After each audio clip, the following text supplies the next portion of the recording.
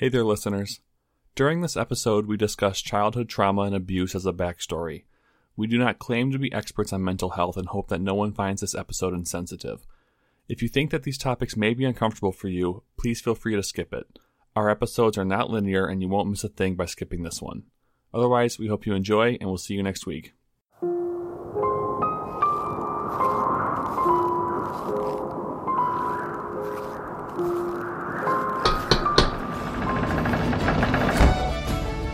Welcome to RNGPC. Thank you so much for clicking on our podcast. Let me take a moment to tell you a little bit about what we are about. There's no long drawn-out campaign here. We're creating random PCs that have fleshed out backstories. We are all about the storytelling and the role-playing aspects of the game. My name is Nathan, and this is my co-host Jake. How's it going, Jake? I like that you immediately realized how dumb that sounded as you said it. Like, I'm gonna take a second to tell you about what we're all about. Like, I thought you here, Sonny. I thought you were gonna break into like a really bad like '90s rap of like some kind of like it was edutainment where it's educational entertainment or whatever. Like, hey everybody, I'm gonna tell you what we're about. This is D&D, and we're gonna shout. I don't know. I mean, I don't rap anymore. So yeah. He had a successful underground rap career. It was very underground. Yeah, so underground that no one heard it. Yep. I was just yelling into a hole. Hello, Mr. Groundhog. I have a rap for you. Yep, that's me. So I'm gonna throw you a bone here, Jake. Oh, what? Yeah, and today I would like for you to have the outlet to fully fangirl and talk about how Critical Role is back. This is going to come out so much later after it's already back, but that's fine. Yeah, it's back. I'm not sure, depending on when you're listening to this, because we're recording this now, but this will come out in the future, and then at some point you might even listen to it farther in the future. But I'm assuming at no point will anyone not know that 2020 happened, and there was a pandemic of a sort, which made everything kind of just stop. And so, to that, there was about 3 months where Critical Role was not airing anymore, was not live. And it was a very dark time. The darkest of times. Yes, it was the darkest timeline, for sure. And, yeah, so it was gone, and then they worked on how to kind of socially distance themselves while recording and set up a new setup. I don't know why they didn't do something on like Roll20. I think they didn't want to like lower the quality of it in any way. Yeah, and Roll20 is not great, so yeah, like, it's all right. It's a good substitute, but it's not great. Yeah, and plus, I mean, sure, I'll say this here. I've been trying to get into work with Critical Role at some point because I know some people that know some people that know some people, and from what I've heard, the company is still very small scale and very just trying to do as much as they can with as little as they actually have, because there's so much they're trying to do, and they're trying to keep it all still just so genuine. And it's just like it's all about the fans. It's all about the engagement. It's all about making something good that not only they're proud of, but the fans are proud to be a part of as well, because it's really rare to see that in an entertainment like company. But I think it's from the way they started. So I think that's another reason they didn't want to sully the overall quality of it. They wanted to make sure that if they were going to be able to come back, they were going to do it right. And so they started pre-recording their episodes now, just so, again, they don't have to have so many people live in the studio when they are recording it, or when they're airing it like they usually do, which, I mean, I don't know. I don't think that really takes away all that much from it, because for me, in my viewing experience, I would usually watch it live, which was fun and nice once I got like caught up to a point where I could. But then I never really had the time to sit down for 4 to 5 hours straight and just watch all of it at once anyways. Yeah. So I would usually break it up like a podcast and watch it throughout my work week and stuff anyways.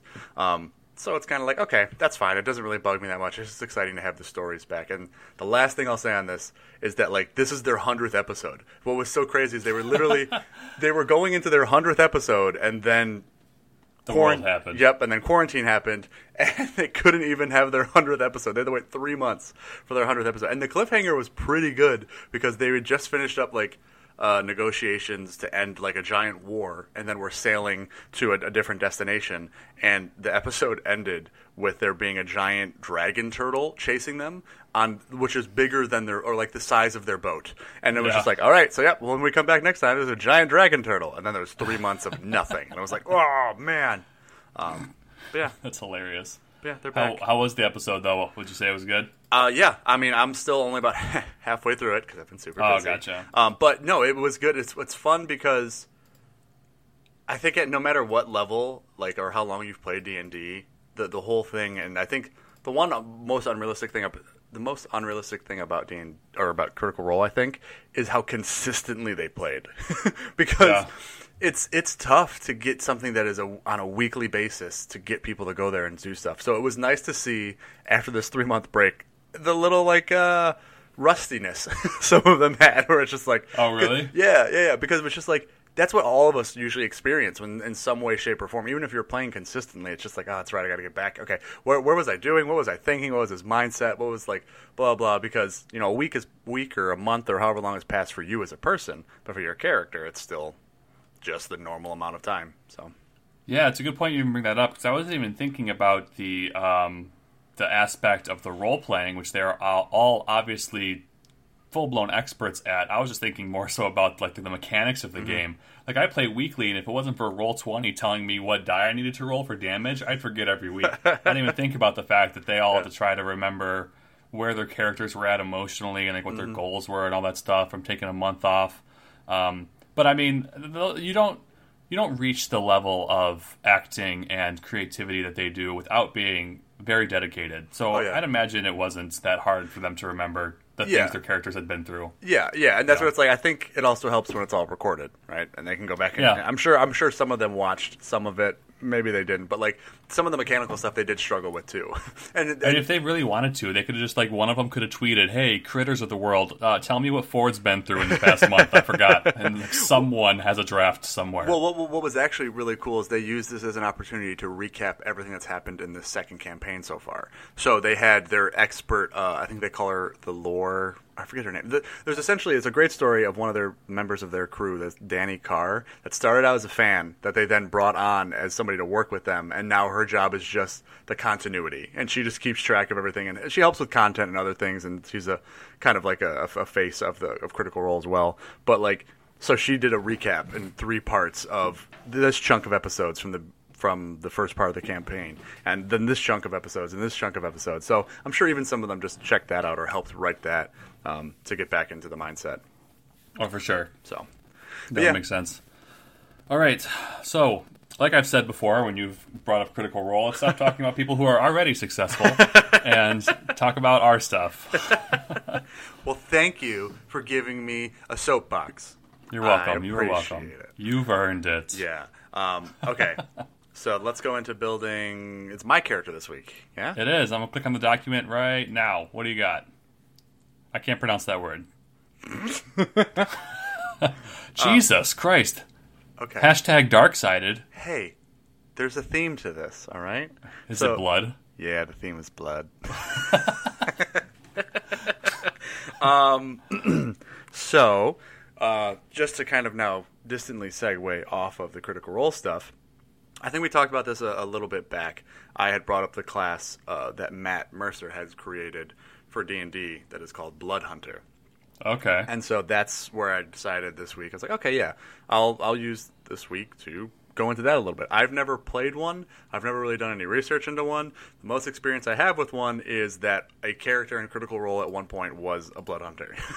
So that's about it. The main thing with them is that they are kind like they're arcane magic users, but the whole gist of it is that they use a type of magic that is frowned upon, that is seen as infernal or like dark, and like it's seen as evil magic. And the whole thing is they have to sacrifice part of themselves every time they do it.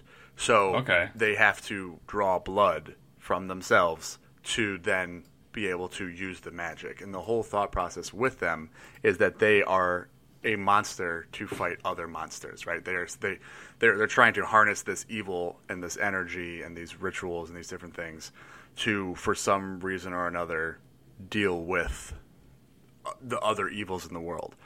So, I mean, a little bit, there was a good description in this. Often feared or misunderstood and driven by an unending drive to destroy the wicked, blood hunters are clever, arcane warriors who have bound their essence to the dark creatures they hunt to better stalk and survive their prey, armed with rites of forbidden blood magic and a willingness to sacrifice their own vitality and humanity for the cause. They protect the realms from the shadows, ever vigilant to avoid becoming the same monsters they choose to hunt.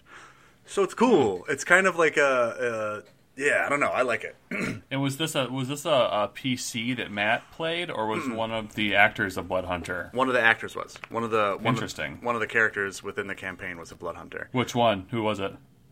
So this is where you need to watch the campaign. I know their fucking names. Was it a guest? No. Oh, then who was it? This character, and anyone that hasn't listened to Critical Role through episode, like, the second campaign... Is this a spoiler? Yeah, it's a spoiler. Through, like, the... Spoiler alert. I think it's episode 30 or so of campaign 2. I don't know. Look away. Wait, let me guess. I think it's going to be... what's his name? Let me look up the Critical Role actor names. Okay. And I'll tell you who I think I know who you're going to guess, and you're wrong. Nope. You're not wrong. I think I'm right. What's his name? It's on the tip of my tongue. I think it was Liam. Right? Okay, so knew you were going to guess Liam because he's the dark, like, ooh, kind of moody one. No, it was Taliesin Jaffe who played it. He's the guy who starts off as in season 2 with the circus, right? Yes, he is the tiefling Malimak, who, the reason it's a spoiler, he now plays Caduceus, who is a furbog. So, he dies. Malimak dies. He dies. It's not like a twist where like he was bad the whole time or something like that. Well, so if you go into, there's some really fun fan theories on this that you can look into that people think Malimak's not really dead, and that he actually is the big bad evil that might come back in some way, and that Matt and Taliesin totally planned all of this together and blah blah blah. Because there's still a whole subsect of the internet that thinks Critical Role is scripted. Yep. So like, yeah, but no. So he played this and. I mean, the reason he dies is because he's a blood hunter. Because he has to, he literally is facing the big bad guy that they're fighting, and to do one of the big things he wants to do, has to damage himself. He has to damage himself to try and do something. And he's like, I'm already so low on hit points, it doesn't matter if I take this damage or not. If what I do works, I will maybe get out of this. If it doesn't, I'm dead. And so it ended up just totally blowing up in his face. And so it's one of those things where like it feels like a curveball in bowling, where it's like you want to ride that line, and if you can just get it to not fall in the gutter and just come back in, you can usually do some pretty good work. So yeah, so that's why I was kind of excited to bring this in. There's some stuff in it that are different orders that I would like to roll on, and that gives us a little bit of background of what they're actually hunting and what their experience is, or blah blah blah, and all of this kind of stuff. There's like 100 of them. What? No, there's 4. I guess just 2 or... Yeah. On the D&D sheet, there's the Order of the Ghost Slayer, Order of the Lycan, Order of the Mutant, and Order of the Profane Soul. I hate the way D&D Beyond lays out their website. Whoa. Get better. Hey, whoa. Don't ever sponsor. No, I'm just kidding. Whoa.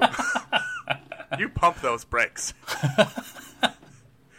Oh, there are 4. I see them. I'm not a fan of how this is laid out. Sorry, not sorry. I think it's great, and it's beautiful, and everything you do is wonderful, D&D Beyond, and please listen to us. Yes, so first thing I want to bring in was that, because I was excited about just deep diving into it, trying to figure it out a little bit more. So there might be a little bit more reading and stuff in this episode. I apologize. It's because I am curious.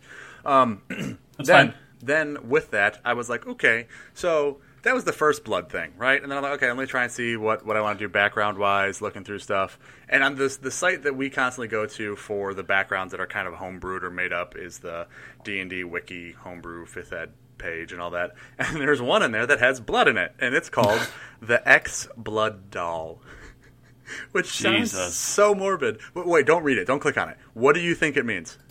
So, I mean, I'm going to assume that you were at one point... one of those dolls that you poke with a pin when you hate your enemies. A voodoo doll? Yep. Like Pinocchio. This is a voodoo doll brought to life. Oh, I'm a real boy. Wow. Okay. That's almost more fucked up than what it actually is. What it actually is is that you were the pet of a vampire. Oh. So you were essentially just kind of a little snack, a little thing that they kept around. And Effectively a house pet. Yeah. And so it says you were raised by vampires for the most part. You were kidnapped from a very early age, or you ran away and found yourself in their midst. You were kept as a steady, easy, readily available snack, effectively a house pet with all the benefits that entails. Through the years, you learned to love your place as a house pet, even growing as far to develop a sense of pleasure whenever you were bitten. You may have been kept badly, or you may have been kept well, and you may have been even given extra roles within the house, such as entertainer or medic and blah blah blah. And so so I was like, okay, blood, and then the other thing with like blood hunters is like they usually turn on the evil thing and they're trying to hunt. So it's like this blood hunter could be out to now rid the world of vampires potentially. So I thought that was maybe interesting. Okay. And yeah, so then there's stuff we can roll on for the normal characteristics with that as the background, but we'll get to that once I'm ready to start rolling things. And then when I was looking at race, I was kind of like, what haven't we done yet? I was thinking human. I would like to do a human like blood doll thing, but we've done a human. And I was like, okay, what else is kind of close to that? And I'm just going with half elf. We haven't done a half elf yet, which surprises me because it's a very common, usually overused race. I feel like in D&D because they get a lot of perks. To stuff. So thanks, Legolas. He's a full elf. He's not even technically a half elf. I know, but still. Yeah. But I don't think we need to go too into the benefits from that. I think I want to focus more on the class than the race this time. And then the very last thing I wanted to bring in was an item. And so I know we've kind of talked about before on Instagram, like different fun. I don't know if we've done it here. I know we've personally talked about just different fun D&D Instagrams we follow. Yeah. And one that I follow, I've found through Patreon, and I think I've bought some stuff from him when I was running a campaign for different items or things. But it's an artist that also creates D&D items. Okay. And so I'm gonna shout him out here because we're using one of his items that I liked and fits with this. It is the Griffin's Saddlebag, and it's the _Griffons with an O-N-S at the end _ saddlebag. And the item I'm bringing in, I don't know how to pronounce either, but I'm assuming it's the Zybelban blade. That's a good guess. That's probably the best guess, unless that X is like silent and it's like the Ilbaban. It's just for everyone at home that is playing along. It is spelled Xibalban blade. So however you want that to be pronounced, sure. It's a fantasy world and all this is made up. You're correct. That's how you pronounce it. And the one thing I want to say with this item, though, is I think what would be fun if the DM allows you to have this is that it is not all these abilities it has are not fully there yet, or maybe it's a blade you're trying to find in some way because it is considered a very rare item that requires attunement, and it's a long sword, but just to give you a glimpse of what it does, it is a +1 to attack and for damage rolls, which is nice. That's like a base, okay, +1 magical weapon. Not too crazy. Yeah. But then as we keep reading, if what you attack is not a construct, plant, or undead, so something that is a living creature and has blood in it, it takes another 1d6 necrotic damage. And then if the sword has dealt necrotic damage in this way in the past hour, you can use an action to hold the sword aloft and speak the command word, which summons a blood elemental. Jesus. And it's like you use the spell Conjure Elemental, and it's like it's a water elemental. So this water-looking but made of blood elemental appears, and it has resistance to necrotic damage, and the elemental's alignment is neutral evil, which I think is fun because for anyone that doesn't know, when you cast a spell Conjure Elemental, you have to focus on it, and if you lose control of it, that elemental now is just there. You can't control it at all, and it can potentially turn on you and attack you. So it can flip a battle. There's been some times I've been in games where, oh yeah, I Conjure Elemental, and oh cool, it's totally helping us, and now it's not. And like it can, and then you have to fight it. And then also, if you're within 120 feet of the elemental, when you attack with this weapon, it regains the hit points that you then take from someone else. Or is it half of it? That's pretty sweet. Half. No. It regains hit points equal to the necrotic damage dealt by this sword. Oh, just the necrotic damage. Okay. So, yeah. So it's a little OP, I would say, and I think it's a fun item. I think it has the potential to be fun. And again, if you're the player and you're coming in and you want to start a character from level 1, maybe this is something you're searching for, or maybe it's something you have and you don't understand how it works yet. And the DM kind of was like, okay, you can unlock this, or you can awaken it as you go on with different things you try and do. The more you use it, or certain goals he maybe has for you as role playing type stuff, right? We've kind of. I think it'd be more fun to find it. Yeah, I'm not a big fan of having something that's good and like having to do shit to unlock it, because like I don't know, it just takes. To me, it's not as epic when you finally do it. But like if this person, so I'm imagining that someone that wants this blade falls somewhere close to evil, maybe a little chaotic, but this blade I feel like is going to have a lot of dark lore to it. The blade, because like powerful weapons, especially weapons that like have a name, they have a story. Sure. And I feel like this blade, just from my initial thoughts, it's going to have a story. I think that story is going to be dark, and anyone who's looking for it, like if someone walks into the bar and it's the bartender, hey, you know where Zillabalan's whatever's blade is, you're going to get like, what? One, we should decide what we're going to call it in this episode. Either that, or we constantly call it something different. Let's just call it the Blood Blade. Oh, okay. Blood Blade. I would say we just keep being like, it's the Zyable Blade. The Zubidaboo Blade. Zibidiboo. We're going to turn into... Never mind. Thank you. But yeah, no. Okay, Blood Blade. Yes, I see. I think that is true. But the one thing is, I would say another Critical Role. This is you did this. You set this up with all the Critical Role stuff in the beginning. Well, this is the last one before I never do this for you again. Wow, so harsh. But within Critical Role, there are, in the first campaign, there were items that they found that if they did certain things in role playing and or battle aspects to the item, it then would awaken isn't the right word, but it would like it would then have another aspect to it. And one literally for Sam, for the bard at the time, was he attacked with it, but he attacked to run away. So he was using it to run away, and as he did that, it then hummed and it came alive and did something else. And it was because Matt's whole thing was that he explained at one point, was like, well, as a bard, your job isn't necessarily, like, how it was being seen, at least, is your job is to tell the tales of what happened. So it is most important that you survive. Because, so in this way, it wanted to help him survive so he could go on and tell these tales and do more and spread the word of the greatness of what happened or whatever. So, like, I think it could be fun if in some way it's like, maybe even with this to unlock it, it's you need to do, like, 150 necrotic damage, right? And like once it has enough blood inside of it, then all of a sudden it turns and it becomes this evil type thing. That's what I even just mean. Like, I don't know. I just think it could be fun to figure out how to potentially do that. But I get what you're saying in that, like, yes, the quest of finding this blade could also be a fun story hook and element. Yeah, and I just feel like a blade that summons something. Like if you have this, so I guess there's just a lot of questions. Like if someone starts off with this blade, do they know its potential, or just one day all of a sudden you attack with it and this blood elemental pops up? Like how do you react to that? Do you start attacking the blood elemental? Like I just feel like if someone's looking for it and they know how it works and they find it, they can like reach this like character arc of becoming like this total badass. Maybe they were secretly evil the whole time. I don't know. But in my opinion, specifically for this weapon, finding it and knowing exactly how it functions because you know about it is cooler than already having it and discovering what it does. But that's just my opinion. So cool. Yeah. Well, I think that is a good segue into how we can figure out how this blade will fit in, because we should start rolling. Okay. The different stuff, because that's all the things I want to bring this week. So I am now pulling out my dice because I forgot to do that earlier. What are we rolling first? Okay. So I would like to roll first on the order of this. Well, let me just.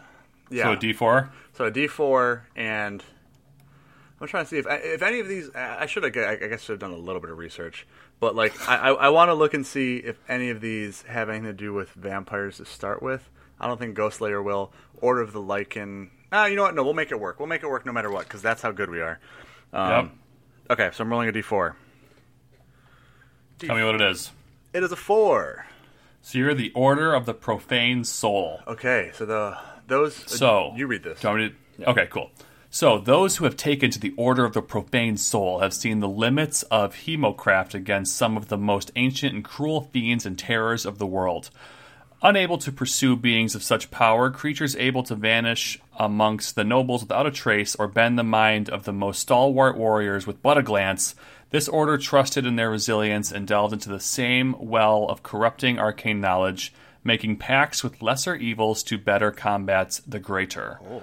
While they may have traded a part of themselves, members of this order believe the power gained far outweighs the price, for even devils now quake when they know they've drawn the attention of the Order of the Profane Soul. Oh, dude, that's awesome. So, I mean, well, because this kind of fits with the vampire thing, right? So when talking, like, when there's the line in there of unable, or, blah, blah, blah, where was it? The order trusted in devil's nope. But here it is. Unable to pursue beings of such power, creatures able to vanish amongst nobles without a trace, or bend the mind of the most stalwart warrior with but a glance. This order is trusted in their resilience to delve into the... Yeah, so like that could be a vampire. Literally somebody that could bend the mind of somebody or just blend in within the higher like layers of society. So it could totally fit within the hunting of these vampires. All right, yeah, so this, within the Order of the Profane Soul, it looks like there are different patrons that you can choose. I don't think the other ones have patrons per se. I think this... As I'm looking through this, it looks like the like order... warlock patrons. Yeah, I would say it looks warlock-esque, Okay. in that you can choose from. Yeah, and looking through these other orders, I think this is a unique thing to the Order of the Profane Soul. It looks like you can choose from. These look just straight up like warlock patrons: Archfey, Celestial, Fiend, Great Old One. Oh yeah, they definitely Hexblade, Undying. So, yeah, then you get Pact Magic. Okay, cool. So this looks like it goes into a little bit more like casting like stuff, like a warlock. But I think then you also get the benefits of some of the spells and rites and things you can cast as a blood hunter. Yep, and then down here. Okay, so then these are all battle related stuff. So we don't have to go into any of this. So like for the backstory. Gotcha. But all right, cool. So, yeah, all right, cool. So he's in the Order of the Profane Soul.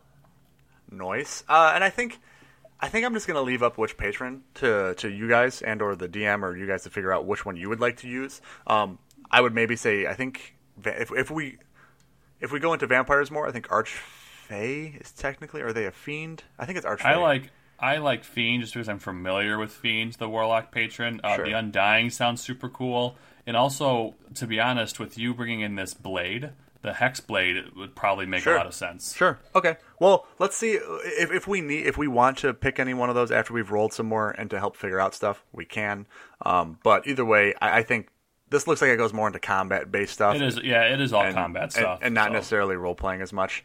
But okay, cool. So that was the first thing I wanted to roll on. And then now the next thing is the features within the Blood Doll. So okay. The trait, and I don't think I put a space for this, but there is a actual like kind of specific thing within.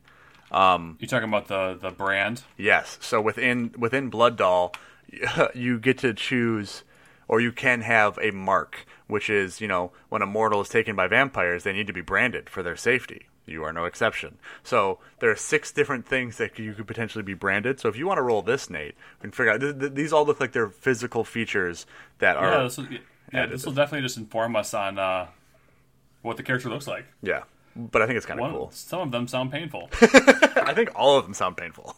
So I rolled a 4, which is the one that I think sounds the most painful.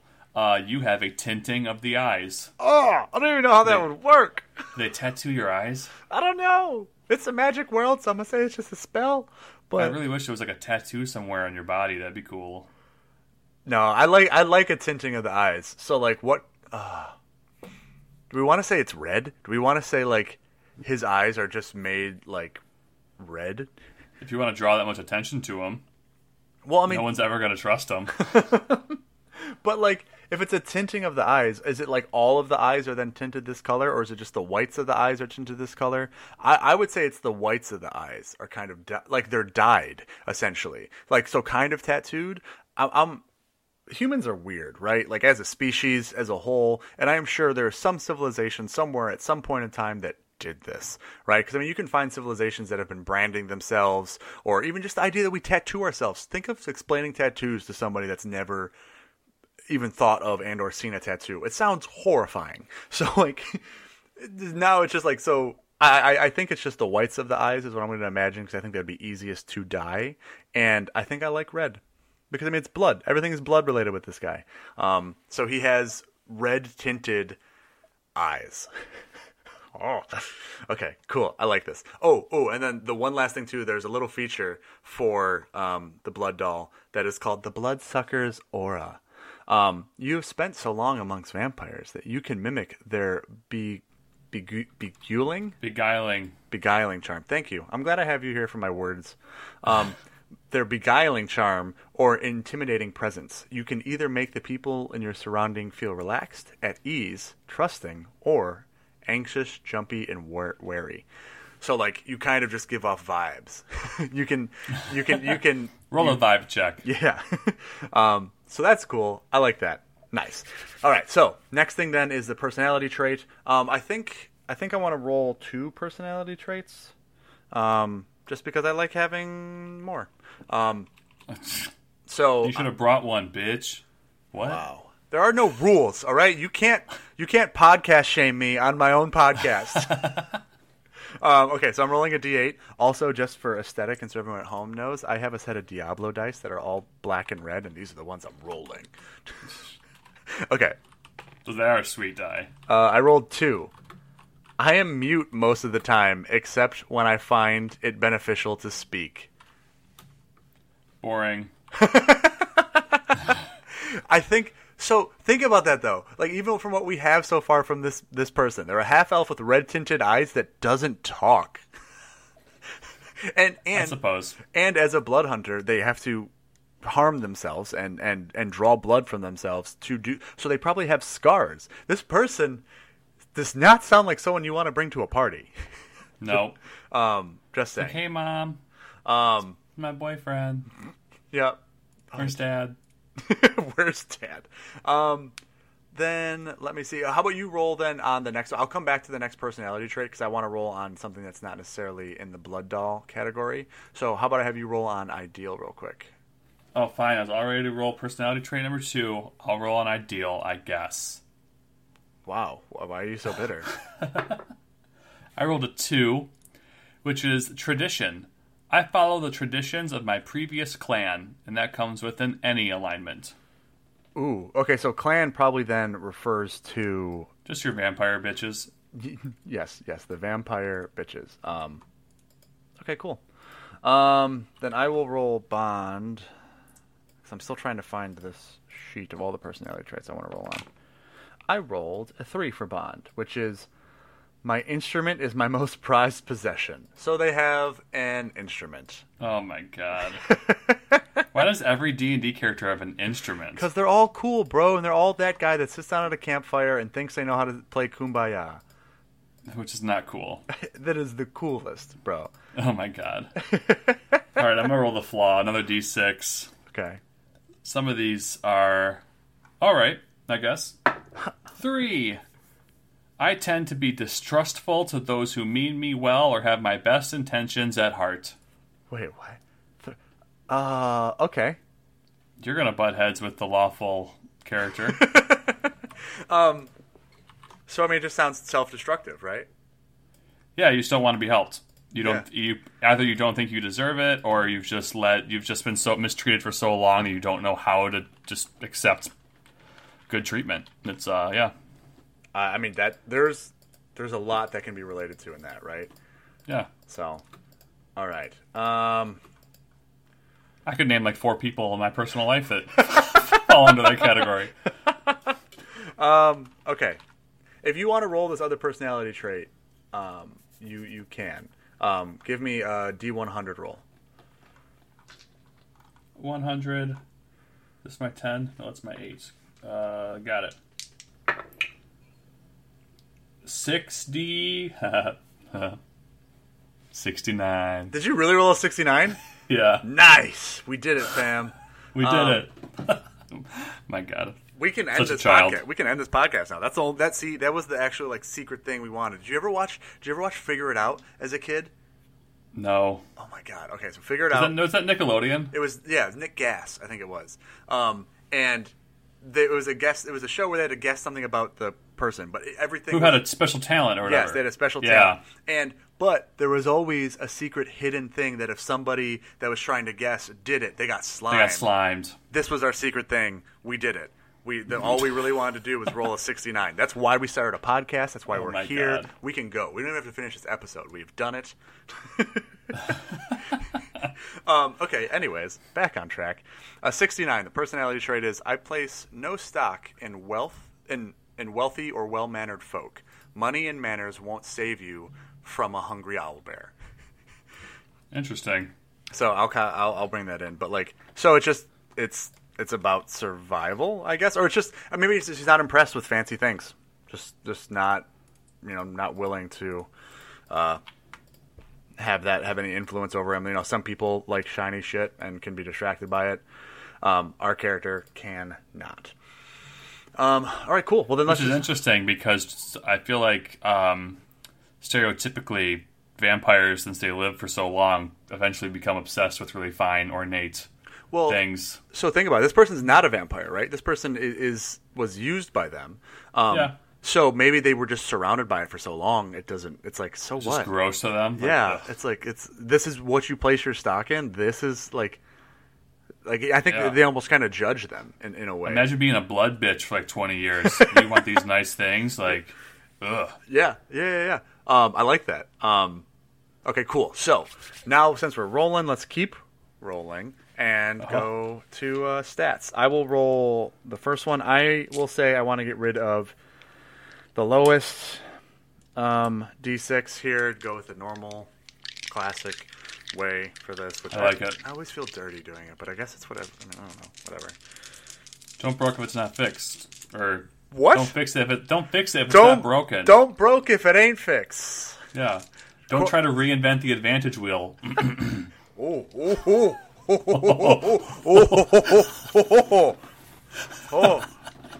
There's like 6 people in the world that will understand that, and that is a dig. And I'm glad, because that is a hill I have been dying on for months. Anyways, back into this. Don't broke the fix? Yeah, I saw. Nathan, 2020. Don't broke the fix. Don't broke the fix. Vote for me. I need to roll. Stop. Okay, I'm rolling. Fuck. Oh, this is bad. This is real bad. Okay, I rolled. Okay, so how I like to count down the numbers is always from my highest number to my lowest number. So just know, when I start, we start with a 4. Oh. We go 4, 2, 1, 1. Yikes. So we got 7. We got 7 strength coming at you, fam. Wow. That's not good for a blood hunter. Just gonna say that right now. Not good. All right, I'm going to roll the deck, see what happens. A little better. I rolled a 6, 3, 2, and a 1. Okay. So get rid of the 1. 6 plus 3 is 9, so it's an 11 for dex. Okay. So above average. And just so you know, when it says, quick building a blood hunter, I think, what did it say? It said you want to focus on, your number one thing should be strength and dex. So we got a 7 and 11 coming at you for these first things. Great. Okay, well, we can only go up from here, right? There's no way we can roll lower than this. So let's see. There is, though. Nope, no way. I'm going to roll a con. Oh, Jesus. I rolled a 5, a 2, and a 1. So we got a 9. This is our most incompetent character we've made so far. We're getting rid of the high number. I don't get it. We're getting rid of the low number, aren't we? Oh, yeah, the low number. My bad. I meant. This would make sense if we were getting rid of the high number. If we're getting rid of the high number, this person would be dead. We're making an already dead character. We made a corpse, everyone. Cool. Welcome. Everyone look at this dead body. Now we're a Stand By Me podcast. Yeah. I like it. All right. For what I roll for, intelligence, I rolled a 6, a 4, a 2, and a 3. So get rid of that 2. 6 plus 4 is 10, so that's 13 for intelligence. So far, their highest thing. They are a smart person. Let's go to wisdom. I will roll that. Still not amazing, but better. 5, 3, 3, 2. So they have an 11 wisdom. 11, all right. Last one coming up. Charisma, baby. All money, no whammy, or whatever they say. Big money, no whammy. Jeez. I rolled a 4, a 2, and a 1. So I rolled a 10. So a 10 charisma. Okay. My God. So this is the first time when removing the low number. Actually, like these aren't great numbers, but they're also not awful. Like they're not amazing. But what we can do here is half elf also gets things added onto it. It gets a +2 to charisma, and then and 2 other ability scores. Ooh, great! And 2 other ability scores of your choice increased by 1. So what I'll say here is, so we can pick 2 other things to add 1 to. Yep, definitely strength, and I would say strength and con for both strength and con. Add a 1. Okay. Okay. Or fuck. So this is where, when looking at this, just for general, so everyone knows, any odd number you have in your stats, you want to get to an even number, because that's, in D&D, for every 2 it goes up, it increases your modifier. So 10 is 0, and then you don't get a +1 until you're at 12. So if you're at 11, it's still just a 0. And I think it's the same way the other way, right? So if you're at 9, it's still just 0, right? I don't know about negatives. I'm unsure on being below 10. I'm pretty sure it is, because either way, the reason I'm saying this is because that other +1, if we give it to Dex, that makes Dex a +1 instead of it being just sitting in limbo with a 0. But if we give it to Con, and if Con is already going to be a 0 at 9 and not a -1 at 9, then it's like, okay, maybe we just give it to Dex instead. Let me just double negatives. Yeah, that makes sense, because I think you're right in the fact that, like, if 9 is still just a 0, then 10 is just still a 0. Mm-hmm. We should give it to Dex. 9 stats. But I have a lot of. I'm excited to talk about the background of this character, because I've got a lot of ideas on how to make these stats work for our purposes. Mm-hmm. Ooh, okay, so I found a thing. Here we go. So, yes, so 0 is actually 10 and 11. 8 and 9 is a -1. So, oh wow, this sheet is great. Wow. We should have used this a while ago. So, save the link. Yes. So just to give you an example, so what it's saying is it breaks down by stat. So we have strength, dex, con, all the stats, and then it gives you every number you can possibly roll for it, and then a description of what that means for the character. Right. So what's the strength of our character right now? It's an 8. If we give it a +1, it's an 8. Okay. So 8 to 9 is a -1, and what it says is has trouble even lifting heavy objects. Right. So boom, that's the description. And then what's the dexterity? Currently, it's an 11. 11. So that's a 0. 0. What the fuck is 0? It's a 0. It's alien cereal. Ooh, dude, we should start it. So it's a 0, which means capable of usually catching a small tossed object. But if we give it a 12, it's a +1. So 12 to 13 is +1, and it says able to often hit large objects. So yes, but so Constitution though, 8 to 9 is a -1. Which says easily winded and capable of a full day's hard labor. Whereas if we bump that up to 10, it's a 0, which means occasionally contracts mild sickness. So when looking at this, and I think this is where we start talking about the background, right? This is a person that was constantly drained of their blood for a long period of time. Yeah. So I don't think it's role-playing wise, a bad idea for them to have a -1 to their con, which says they're easily winded, incapable of a full day's labor. Instead of just, they occasionally get sick. The only thing that sucks now for actual usability of this character is they say you should try and have as many hit points as possible, which con is directly tied to, because you need to harm yourself and do damage to yourself to be effective. So, between a rock and a hard place here, I think we put it in Dex. I think we give it to Dex, though, and bump it from an 11 to a 12, because the other thing we can do is, since his strength is so low, we can make this a Dex-based character, fighting-wise, and they can use more finesse weapons instead of brute strength ones, so that they at least have a +1 to attack. That's good. But I guess then we have the longsword. The longsword longswords are strength-based. Maybe by the time they get that sword, they have trained and gotten stronger. They're definitely not starting off with that bitch now. Yeah. Okay, but now that I still really like this chart, can you let me know what is his intelligence again? His intelligence is a 13. So 13 is a +1, which then knows a bit more than is necessarily fairly logical. Cool. And the wisdom? 11. 11 is a 0, so a plus 0, which makes reasoned decisions most of the time. I'm sorry, I struggle with reading. We know this. This is a consistent throughout all this. And then charisma is 14. So the charisma is their highest thing. Okay, so that's a plus 2. Interesting. Knows what to say to most people. Okay, all right, cool. I am saving this link so we can refer to this in the future. Did I miss any? I got all of them, right? So strength was a 8, has trouble. Yep, great. Great.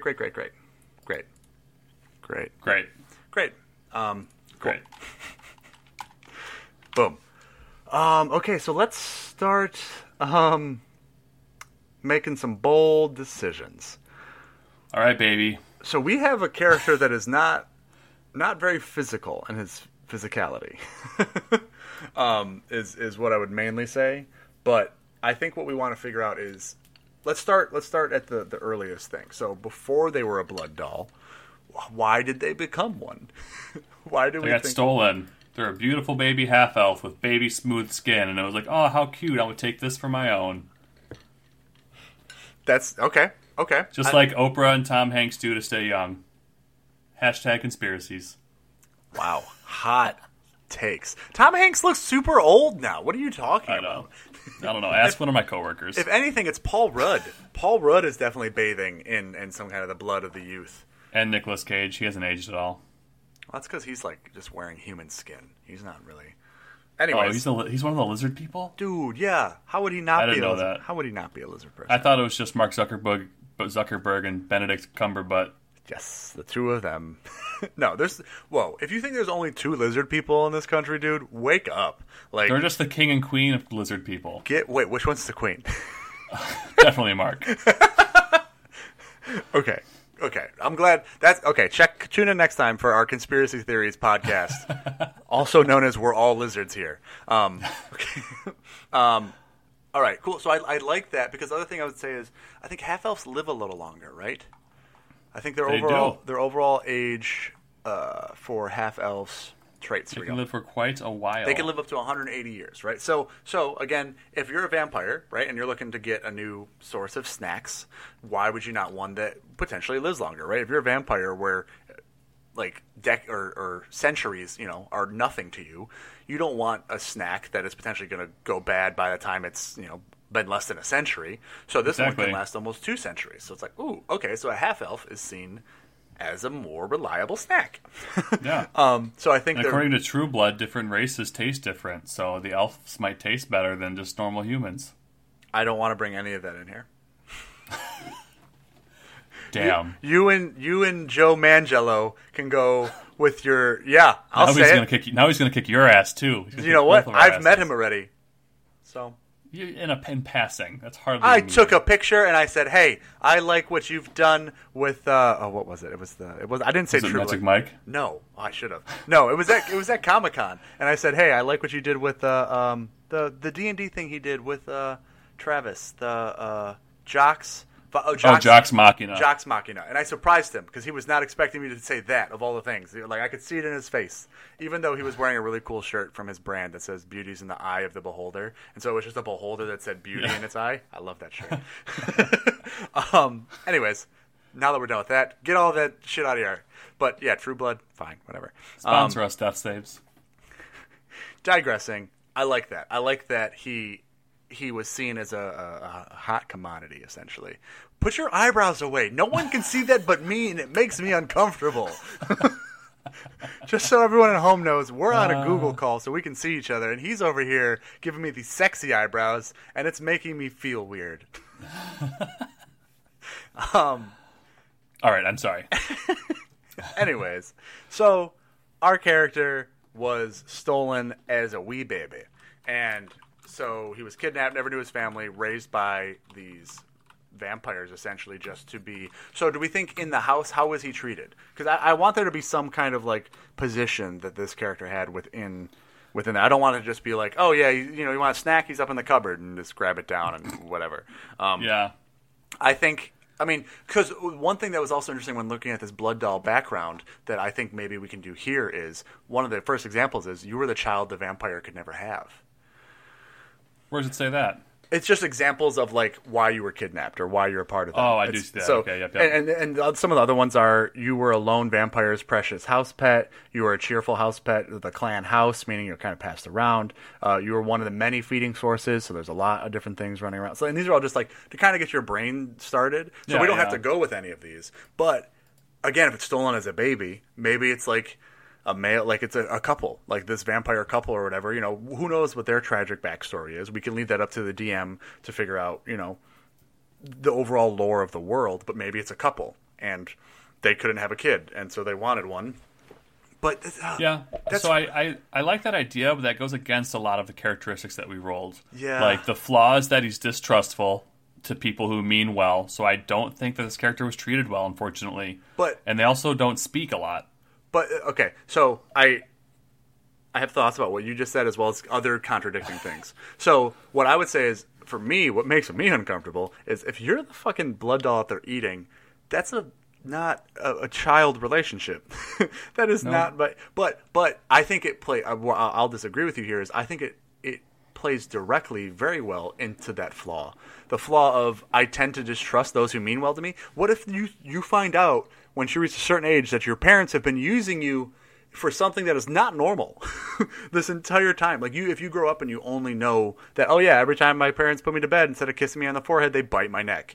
And then you find out when you're 20, 21, that like, dude, no, that's fucked up. They're vampires. They've been draining you of your life your whole life. That would completely make you not trust people you thought were there to help you, that you were putting your faith in. But I suppose. But yeah, I don't know if that's exactly right either. It feels a little gross, but I guess this whole character feels a little gross. There's a lot of blood. This character's gross. Okay, so we have that. Do we have any other pitches? Any other ideas of what potentially their relationship with this family is? So I understand what you're saying with the flaw, because it does make sense that maybe he was treated somewhat, or they were treated somewhat respectfully and lovingly, despite the fact that, like, here's your plate of food. How do you say thank you? Oh, cool. Give me your arm. Like, and you bite them. And it's like as tender as it can be, but still you learn later on that it's not okay. Mm-hmm. And that could be like my whole life's a lie. It's like the people who grow up learning that they were raised by their grandparents and not their real parents. Like, those people become serial killers. Well, okay. Or Jack Nicholson. Okay. Wow. You said so much so quickly. I had like a normal conversation response to what I was going to say, and then you said all that, and now okay. It's true though, dude. Like, I don't remember exactly which infamous serial killer it is. I don't think it was Dahmer, but like some infamous serial killer spent the first 16 years of his life being raised by his grandparents, but he thought it was his real parents, and then eventually he learned that it wasn't, and it kind of fucked him up. He started acting out after that. And same with Jack Nicholson, had the same thing, but he's not killing people as far as we know. I mean, he did in The Shining. There you go. But I was gonna go with more of people that are abused as children. It's like, again, if you grow up in an abused environment, it's only once you find out that that's not normal that it really starts to hit you hard. And it's kind of to an extent the same thing you're saying about the grandparents, where it's like, it's taking what you thought was normal and is this idea of baseline comfort, and then realizing that nope, this is not normal, this is bad, this is hurting you, and all of this. And so I think the more, I guess I'm kind of talking myself into this because I think I even kind of like the idea of his parents, despite being vampires, maybe they have redeeming qualities in themselves, and that they wanted to actually have a child, and they do care about this thing, but got hungry occasionally. I think you're just trying to make this not as dark as it obviously is. but think about the arc that you could potentially have if then once they find out that they're this blood doll essentially for these family, they run away. But these vampires, their vampire parents still exist and are out there and want to reconnect with their child. Understand why they left. Maybe they're not even the only child they had at some point, and they knew this awkward conversation and this thing was going to happen and come up, and they've tried to get better in raising children or whatever in some way, shape, or form. And want to just reconnect, or maybe they're just fucking evil. Maybe they're just bad and like, hey, we just want you to come back and we were trying to make you feel normal in some way, shape, or form. Maybe that's left up to the DM. But I think you could do a weird, just like, because there's so many people out there that have parents that aren't great for them in some way, shape, or form. But it doesn't mean that the parents don't care about them, that they don't want them to still do well and do all the stuff. So, like, you could definitely bring that in some way. And I think that could be fun to play with if you wanted to get into super, like, Freudian, like, maybe not even Freudian, but, like, just parent-child. No, Freud only cares about which parent you want to have sex with. Yeah, well, there's apparently a lot of sucking happening between this parent and child anyways already, so. But I'm just saying that maybe we leave that up to but that's at least for the relationship of the blood doll to be like parent-child. We don't have to do that. This could also be, okay, they kidnapped him and raised him as like a servant in the house. And it was like, here you go, here's your place, you clean and blah, blah. And on Tuesdays, you come in and you donate blood, essentially. But. All right. So make a decision. I like the tragic kid backstory.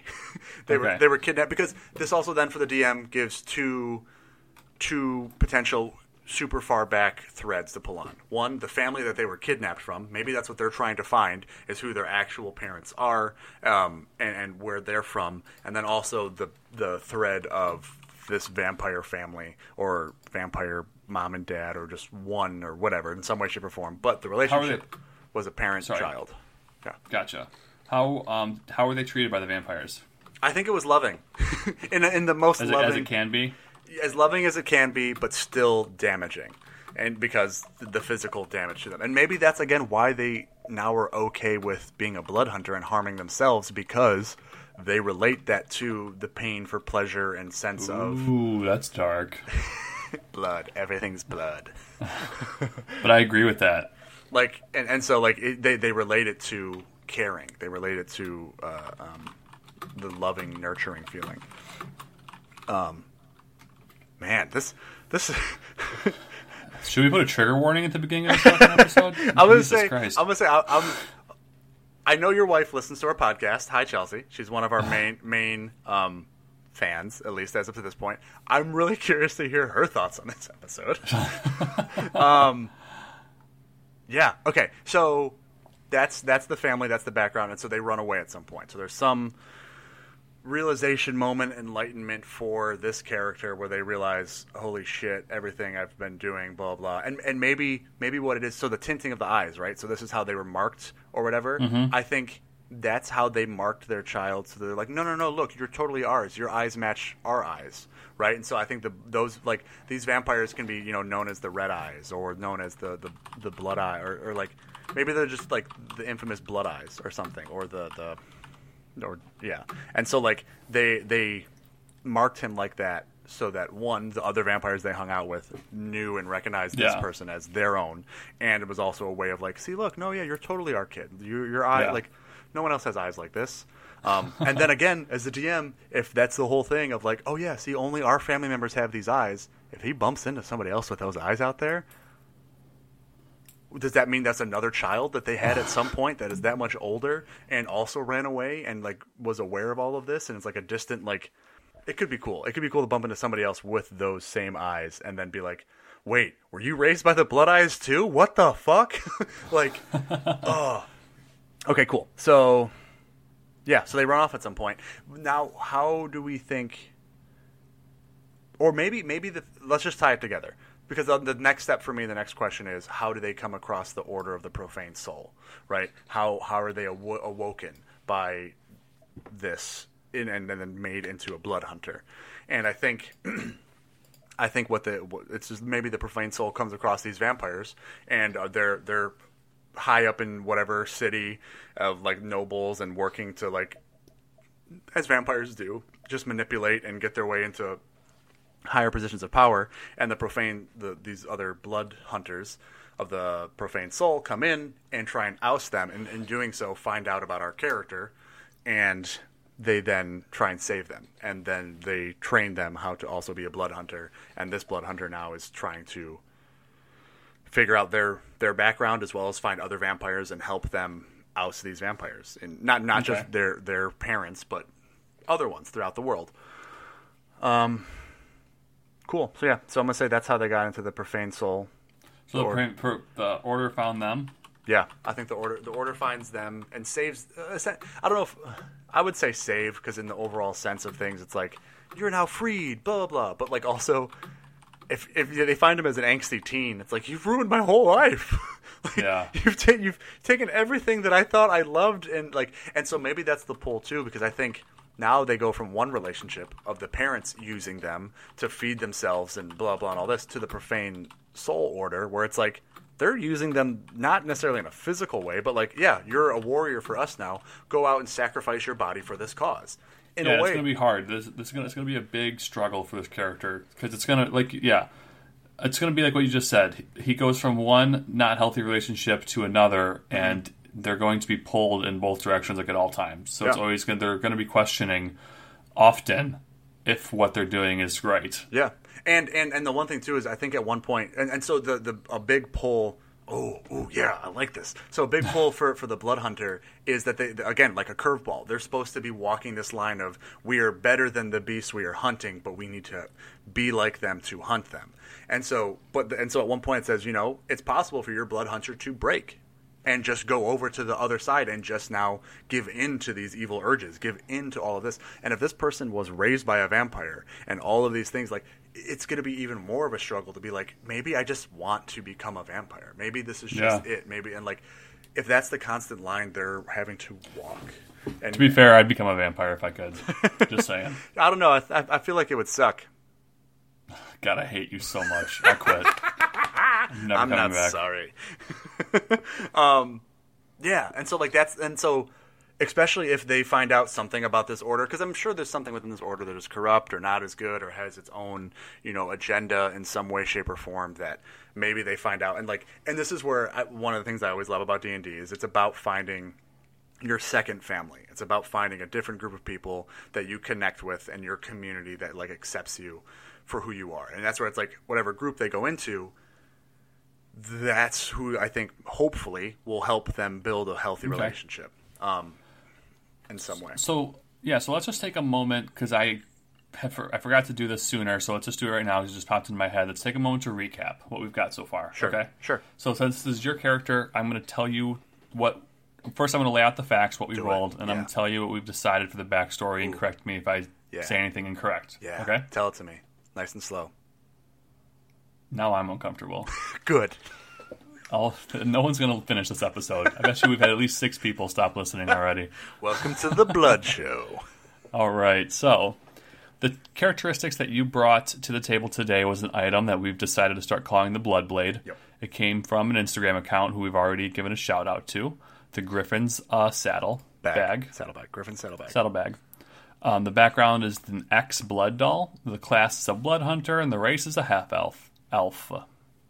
We're struggling today. So the second tier, we rolled on an order, which falls under the Blood Hunter, correct? Correct. Yeah, it's the... Okay, yeah. So the order came under the Blood Hunter. We rolled and got Order of the Profane Soul. We have 2 personality traits. I am mute most of the time, except when I find it beneficial to speak. And I place no stock in wealthy or well-mannered folk. Money and manners won't save you from a hungry owlbear. Ideal comes from tradition, which I would like to touch on in a moment. Yeah. I follow the traditions of my previous clan that comes within any alignment. The bond, my instrument, is my most prized possession. Oh, stupid.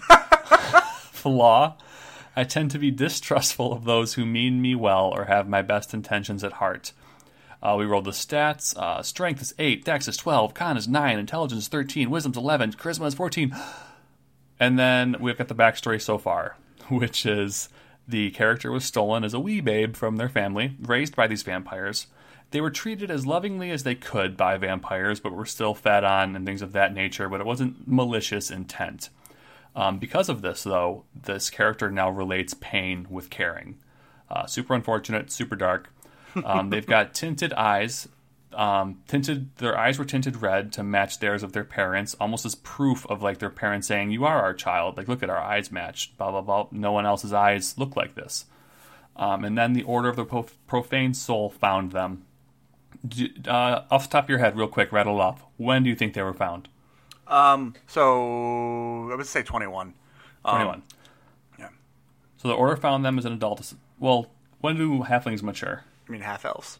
That's what I meant. Yeah. Half elves reach adulthood around age 20. So it was right around the age of when it kind of aligns in the perfect like Disney film-esque way of like, oh, right when this person starts to feel angsty and wants to get out of the house and all of this, a giant opportunity and life change happens and they go on this whole hero's journey. So like it just lines up perfectly with that. Perfect.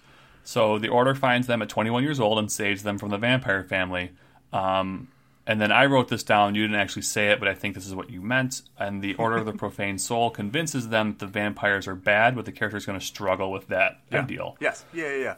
I mean, they convince them that they've saved them from this life. Yeah. Right? And the thing I would say is this vampire couple, I think, is hiding amongst the normal people, right? So our character has interacted in normal life and had friends and all of this stuff, and like, you know, goes like maybe there's whispers constantly in town, and like the whole thing is like they're seen as dark. Yeah, their eyes are weird, but you know they're foreign, they're from a different place, and blah blah and all this, and that's why they look just a little different. But like once the Order of the Profane Soul comes in, then everyone knows that they were vampires. It's ousted, and like so now they're seen as like, wait, are you a vampire? So they think that our character was also a vampire, but like they're not. And so like they know how to interact amongst society. They weren't like held and locked in a way in like a stored away child. It was just these vampires had manipulated so many people to believe that they weren't vampires. So yeah. And I think part of the reason. So let's. Did you want to touch on one of the traits we haven't touched on yet? I did. I want to touch on tradition, and I think it can be real simple, and I think that you should just, as a player, come up with 1 to 2 like just RP moments that you always do no matter what. And I think this, unfortunately, is going to tie into you relating like pain with caring. So maybe like before every meal, a tradition, quote unquote, would be for this character to like cut themselves. So I was going to go something along those lines. I was going to also do something with eating, but what I was going to say is for them, and maybe a little less dark way, you always eat together. Okay. There is like if you're eating alone, that is extremely uncomfortable. It is breaking of the rules and all this stuff, and like because you got to think, anytime his parents would eat and or feed, he would need to be there. He would need to be a part of it. So I think that it can be that tradition of just like, so with a group, and whenever you're like, hey, it's like a mealtime is family time. Mealtime, like, and that is, it sounds so fucked up knowing that he was essentially the meal. But like, yeah. And so like, I think that's how you kind of bring it into role-playing moments of just like, it's a big deal to him. It's how he feels connected to people as well. It's like sharing in that. And then the other thing I would say is this, I follow the traditions of my previous clan, could also just mean, so in battle, you literally need to harm yourself to do this, to use some of your spells and stuff. Maybe it's just even where he injures himself is the same every time, right? And so maybe it's even like he has a collar of this neck of this thing that actually is like vampire bites, and it just constantly presses into these points. And so instead of him actually slashing himself, he uses an action to just press or do something in where he pushes the collar. Like maybe it's a spiked collar of some sort that he just tightens, and it draws enough blood that then like reminds, like that's the tradition. The tradition is I'm adding that to the appearance. And so like it's I like that even, right? Because it's like the tradition was, okay, yeah, bite on the neck, and like, and again, that relates to this him feeling at home in a very dark way. Yeah. So I think with the tradition thing, right, that's where we can kind of go into like, but I think that also kind of speaks to the characteristics of they put value in things that make them feel comfortable, even if they're things that make other people feel very uncomfortable. Okay, cool. But now are we going to talk about this stupid instrument? That's exactly where I was going. I think so. I would say, as far as instrument goes, I want to tie this to the I am mute most times, except when I find it beneficial to speak. So I don't think it's like drums. He doesn't have like a bongo that's just like fucking like, woo, crazy loud. I think it's a subtle thing. I think it's a very subtle. I'm trying to think of what, like, even just, what would a nice peaceful escape be? Like a nice little instrument or something that doesn't make a bunch of noise, that is just kind of soothing. Ooh, bagpipes. Yes. No, I'm kidding. That doesn't suck. Those blow. And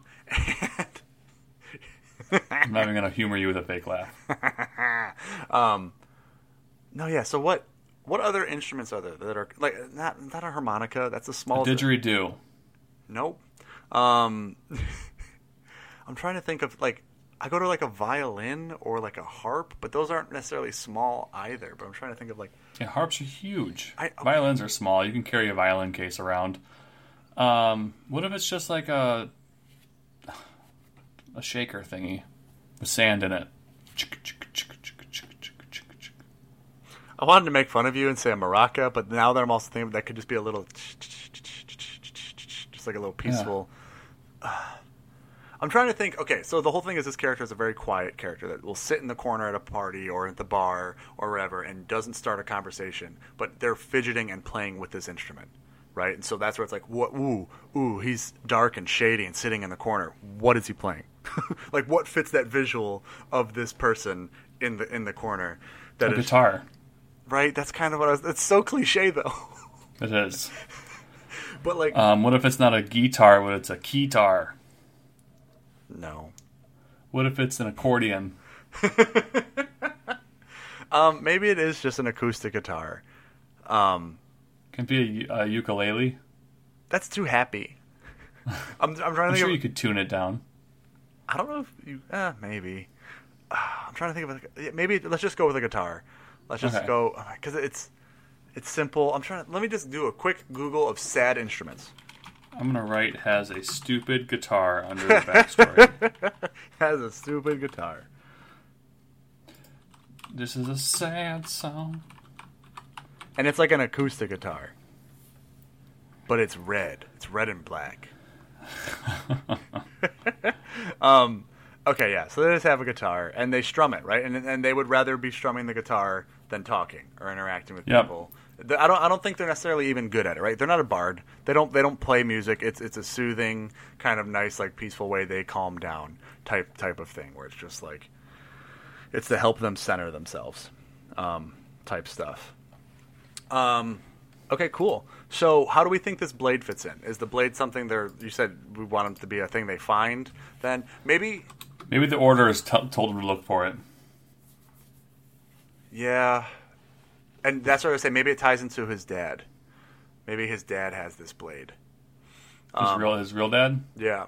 Or no. Is his dad an elf? The vampiric dad has this, and this is why they were coming after him. And this is like the thing he's known for is this blade, right? So you're going to make this character like a double agent? You have to go back to your dad and find this blade. I'm not saying that he necessarily needs to find it, but like I think maybe at some point it's what he's tasked with doing, but maybe not right off the bat. Because I was to say is, so this thing does weird stuff with blood elemental things, right? And you can have blood on it, and it absorbs blood and all of this. Maybe this is how they tinted his eyes. They drip blood from this onto the eyes of the person or something. And like maybe it's a weapon that the dad has and uses against people. I don't know. But how's he going to get it?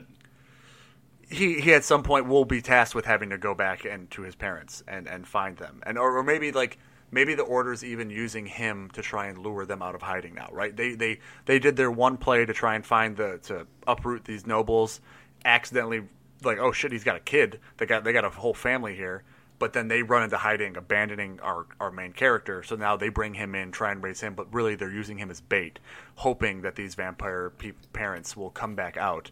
And so then at some point they tell him, yeah, really why we're after your dad is because he has this blade, blah, blah, blah, blah, blah, and we need to stop him from what he's doing. But maybe he doesn't have this character going to be familiar with the blade? Is he going to know what it does?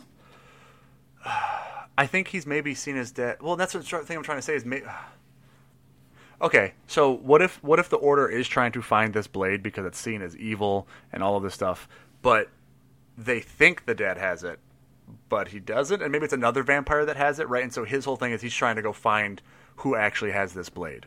Like, right, they told him, oh, no, your dad definitely has it. And he's like, I've never seen it. I don't think that's, no, it doesn't sound like my family. Like, sure, they're vampires and they're bad, and sure, they need to be whatever, and I'll unpack and deal with that later, but they're not these evil hunter people that you think they are. This blade is somewhere else. Someone else has this blade, and I'm going to go find it to at least show you that they're not as evil as you think. Yeah. Maybe that, right? And so like they've told him the stories of this blade and the different things like that. Because the other thing I think is, again, even if he gets this blade, he's not going to be great with it because he would have a -1 to any attack with a strength-based thing. So this character will want to use more ranged finesse like archery or scimitar type thing. So he is on the mission to find who actually has this blade and what vampire. Maybe it's not even a vampire. Who knows? That's up to the DM again. This blade is out there, and this order is trying to remove it from the world because it seems evil. And I would like him to get it at some point and maybe take it from this order and be like, no, you guys are just as corrupt and bad also. I think it'd be cooler if he finds a sword and goes, you know what, this is sweet, and just starts killing everyone. Which he could. Yeah, he could do. And so but that's what it is. I think this is his way to clear the name of his family, who he doesn't trust and definitely is not happy with, but it's like they're not as bad as you say they are. Unless they really are. There's a lot of hooks that the DM can do in here to fuck with the player, which is cool. So yeah. Okay. Cool. So the organization and allies, I would say then are the family, which we want to call them the Blood Eyes, or let's call them the Sanguis. Just call them the Vampire Family.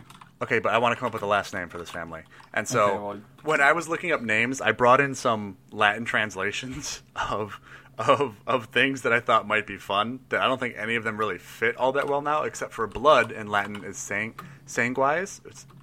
So I think literally if we just have their last name be sanguis, spelt with I's at the end. So it's spelled Sangueyes. Sanguis. Okay. Means blood eyes because I said so. Okay. So that's how language works. Yep. So they're the Sanguis, and I'm trying to think of what his name. Because the other things I brought in were like the eaten or snack and food, and I'm like, but I don't think they would name their kid that. I don't think they would name their kid the eaten. So if they're like still noble family and they're living well, what is Latin for beautiful? Because again, I think they cared about this person. They cared about him as a child, and this is why you bring names ahead of time. It's not. This is why you just to talk about it. I think it's so it's Delectus Sanguis. Sounds dumb. Delectus. His name is Delectus. I can't trust anything you say when it comes to words. I'm hearing it. I'm playing it. If you type in Dilectuse, that is beloved in Latin, or it's dear. Whatever you say, man. Delectus. His name is Delectus Sanguis.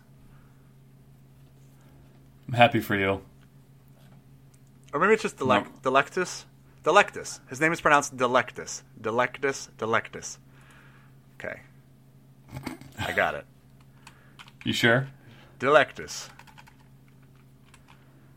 Are you sure? Yes, it's Delectus. Delectus Sanguis. Just gotta keep saying it so I don't forget how to pronounce it. Delectus Sanguis. You're gonna fuck it up in our role playing. It's okay.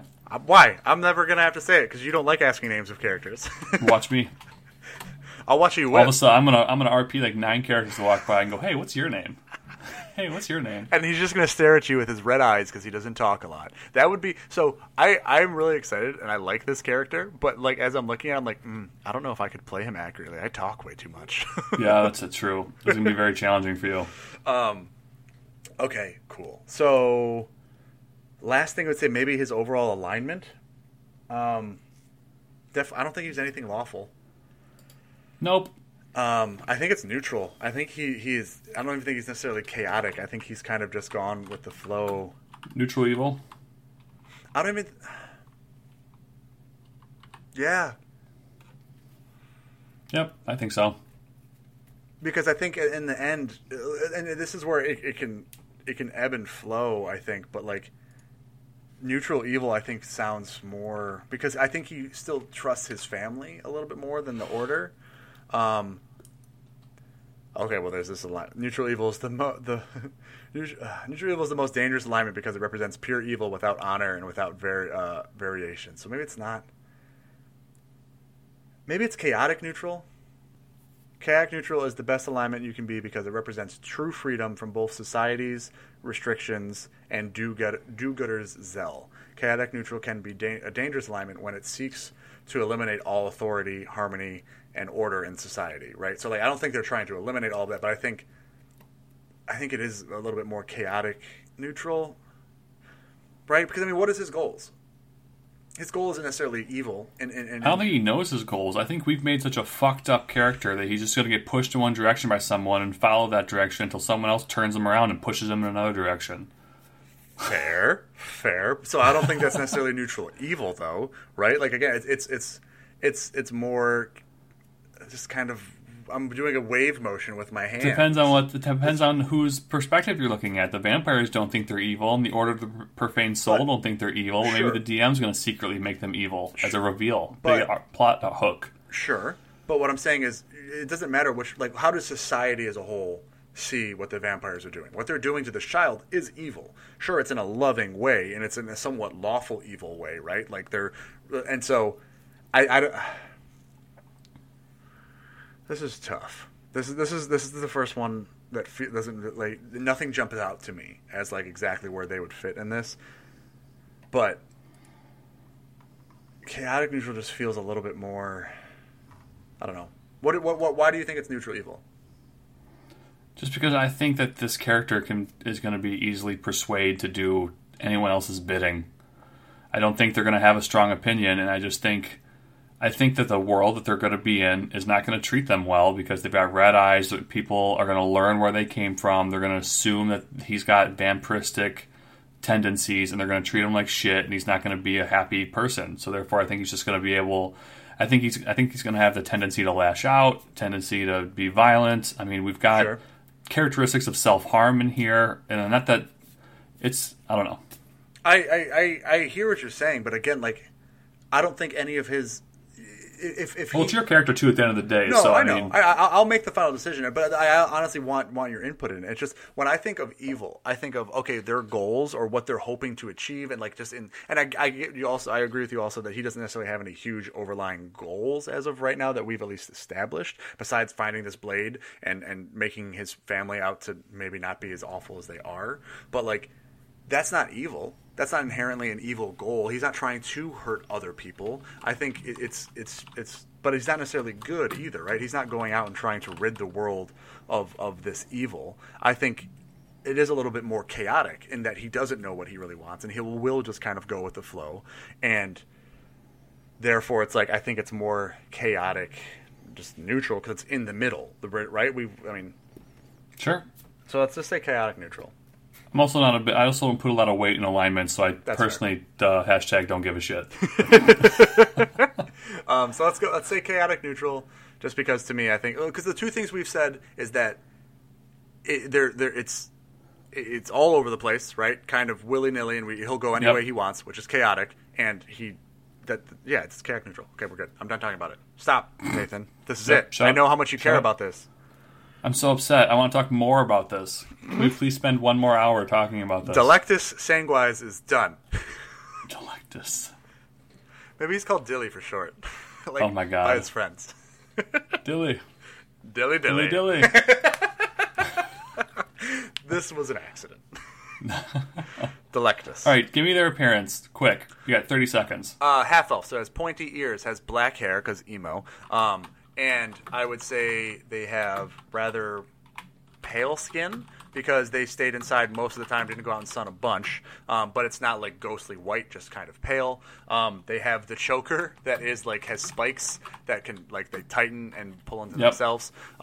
They wear dark leather armor that has the insignia of the Profane Soul on it because they are now a member of that. And I think that could be whatever you would like. I think it's kind of like it has blood that drips from it as well because it's a blood hunter order, and that's like so it's almost kind of like a uniform, and it's recognized.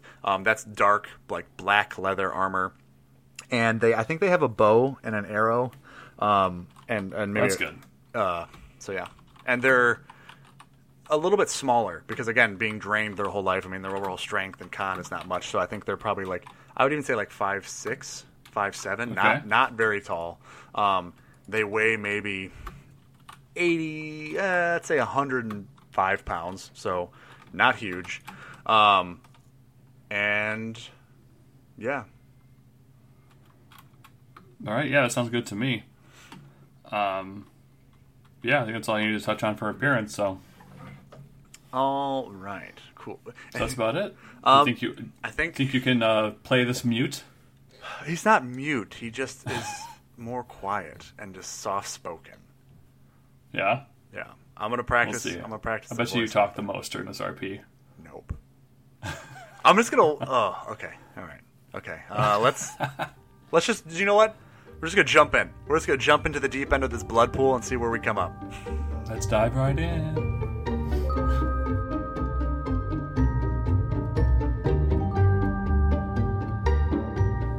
We find ourselves once more inside the CD Tavern. It is doing pretty well. Despite all of the things that have taken place inside of it, it is still relatively successful with a steady flow of income. It probably helps that it's the only tavern within this town, so the choices are limited. There's no competition, but everyone's at least friendly for the most part, so it's doing all right. There's a couple of tables spread about, all circular tables, and the bar has it's up against the back wall with a nice selection of liqueurs and taps for ale, and there's a couple of patrons that are hanging out at the bar, and directly above the bar is where you see the balcony, which has all of the rooms for people to stay. And yeah, so it's dimly lit right now. It's coming close to being dawn, right? Dawn's the night one. Nope. Or dusk. Ah, damn it. It's coming close to being dusk. So the mood is being set. The lights are coming down a little bit. Just trying to give it more of an ambiance, So this half-elf walks in to the bar. And what do you do? What do you observe? What do you think? What happens? Delectus walks in and just opens the door and scans the whole room with his blood red eyes, just looking over everybody. Finds the darkest corner and just goes and sits down at a table and just takes one of the chairs. Actually puts the candle out at the table he's at as well, and then just kind of pulls out his guitar and just kind of doesn't necessarily play it, but just kind of fidgets with it and tunes the strings a little bit, and will occasionally just hit one and just trying to tune the guitar and hear different notes of it. I have to ask, did you put out the candle with your fingers? Yes. Of course. All right, so you do that for a little while, and the projections for the day did not predict that the bar would be busy, so there's just one lonely bartender who's responsible for the entirety of the bar, but it's a manageable amount of people, so she's doing fine. But the bartender is new to this bar. She just recently got hired, and she is a female half-elf. Very beautiful, very pretty. Pointy ears, couple of ornate piercings on them that shine, sparkle when the light hits them right. Nice flowing hair that's very well kept. Strong features on the face. Just very almost looks like she's made of stone. She's just got really smooth complexion. Just a stereotypical beautiful half elf. And she's having a good time. She's serving the patrons. This is her first week there, and she notices you in the corner, and she panics for a moment. She's like, "Oh no, I didn't see him come in, and now it's dark over there. I got to make sure that they're doing all right." So she hurries over there, and she has a matchbook with her, and she comes up to the table and she goes, "Oh, I'm so sorry that I haven't greeted you yet. Your candle went out. Can I relight that for you?" No, it's fine. I like it how it is. Oh, okay. Are you sure? I don't mind. I've got the matchbooks here with me. I'm the one that put it out, ma'am. Oh, yeah, of course. Well, again, I apologize that you sat here for so long without anyone speaking to you. Like I said, I didn't see you walk in. Is there anything I can get you? Can I help you with anything? I guess I can take a drink. Okay. oh, we've got, and she pulls out a piece of paper out of her pocket and like flips it open. And she goes, we've got some ales as well as some meads, and we've got some liqueurs, and or I could just maybe get you like a water or something. Do you have any sort of milks? Milks? Yeah, like goat, cow. She flips some pages. Yeah, we got a fresh shipment of milk in yesterday, so it should still be pretty good. I'll take some of that with some ice. Okay. For sure, yeah, I can do that for you. She writes it down, and then she goes, "Do you want any food with that, or do you need a moment? You probably need a moment." Do you have any? What's your freshest meat? Our freshest meat. Well, I think we got. I think someone. We bought an elk from someone the other day. We've got some. I'll take that. Okay. Just flip it twice. Don't overcook it. Oh, okay. That's it's just the way my family friend of mine liked it. So I'll make sure that's done properly, and I'll bring that. Do you want the milk out first, or do you want it to all come out together? I don't care. Just bring out whatever. Oh, okay. I'll be right back with your drink, and then I'll bring the food out shortly after. So she kind of, not disgruntled, but just in a little bit of a rush, rushes away and goes and gets your drink and brings it to you and doesn't say anything when she does. She sets you down your milk with ice. And then like 30 seconds later, your food's obviously done. And she brings that back out to you. And she goes, here's your food. I'm kind of new around here, so if you think if I've done a good job taking care of you today, I'd appreciate it if you'd, let somebody know, and so I can hopefully get some more shifts and just be here more. I've never seen you around. Granted, like I said, this is only my first week, but you seem to be new around here. A lot of people are looking at you. I don't think you've done that great, so I don't think you want me talking to anyone. Oh. Well, I can accept that. Can you tell me what I've done wrong? How can I improve? I want to be good at this. This is what you want to be good at. Well, yeah. I mean, why? What's this? Nothing's worth doing if you're not going to do it right, right? I think you could just stop at the first half of that sentence. Nothing's worth doing? Sounds better. Why? What makes you say that? Why did you start working here? Well, I needed to just get out into the world, and this is a nice enough place with nice enough people, and the pay's all right, and just trying to figure it out. Like most people my age. You have a nice upbringing? I mean, I don't know if it was nice. I wasn't like rich or anything, but I'd say it was normal. Normal. That's nice. What I don't think what about you? I don't think we truly ever get a chance to see the value of normal until we're shown what's not normal. Okay. With your, overall features, you'll go places, you'll do things, you'll have a normal life. You'll be happy probably even. That's great. Well, I bet that you'll go places with that guitar of yours. It's a beautiful, beautiful piece. It's very ornate. I like it. Can you play a song? No. Oh. Most taverns have a way of being the center of where information is traded. And you say you just started here, yes? Yeah, about a week ago. Yeah. Maybe 2 now. I don't know. I'm having so much fun. It's just I'm not counting down the days.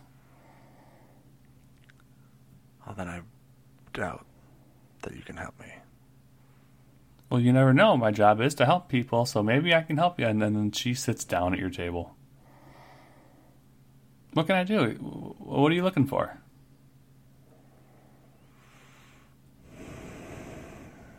Why? What?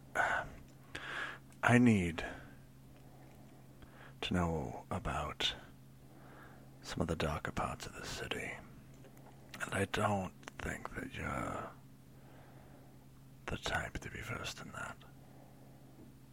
Well, I mean, I overhear lots of different kinds of people talking when they're sitting at the bar, and as I walk past their tables, I do have quite acute hearing, so I do hear a lot in the little time that I've been here. Acute hearing. Yeah. Well, isn't that lovely? No. Look, I think you and I are different sides of a coin that, don't go well together, but are needed to bring things into balance. And so while I appreciate you, I really wish to never see you.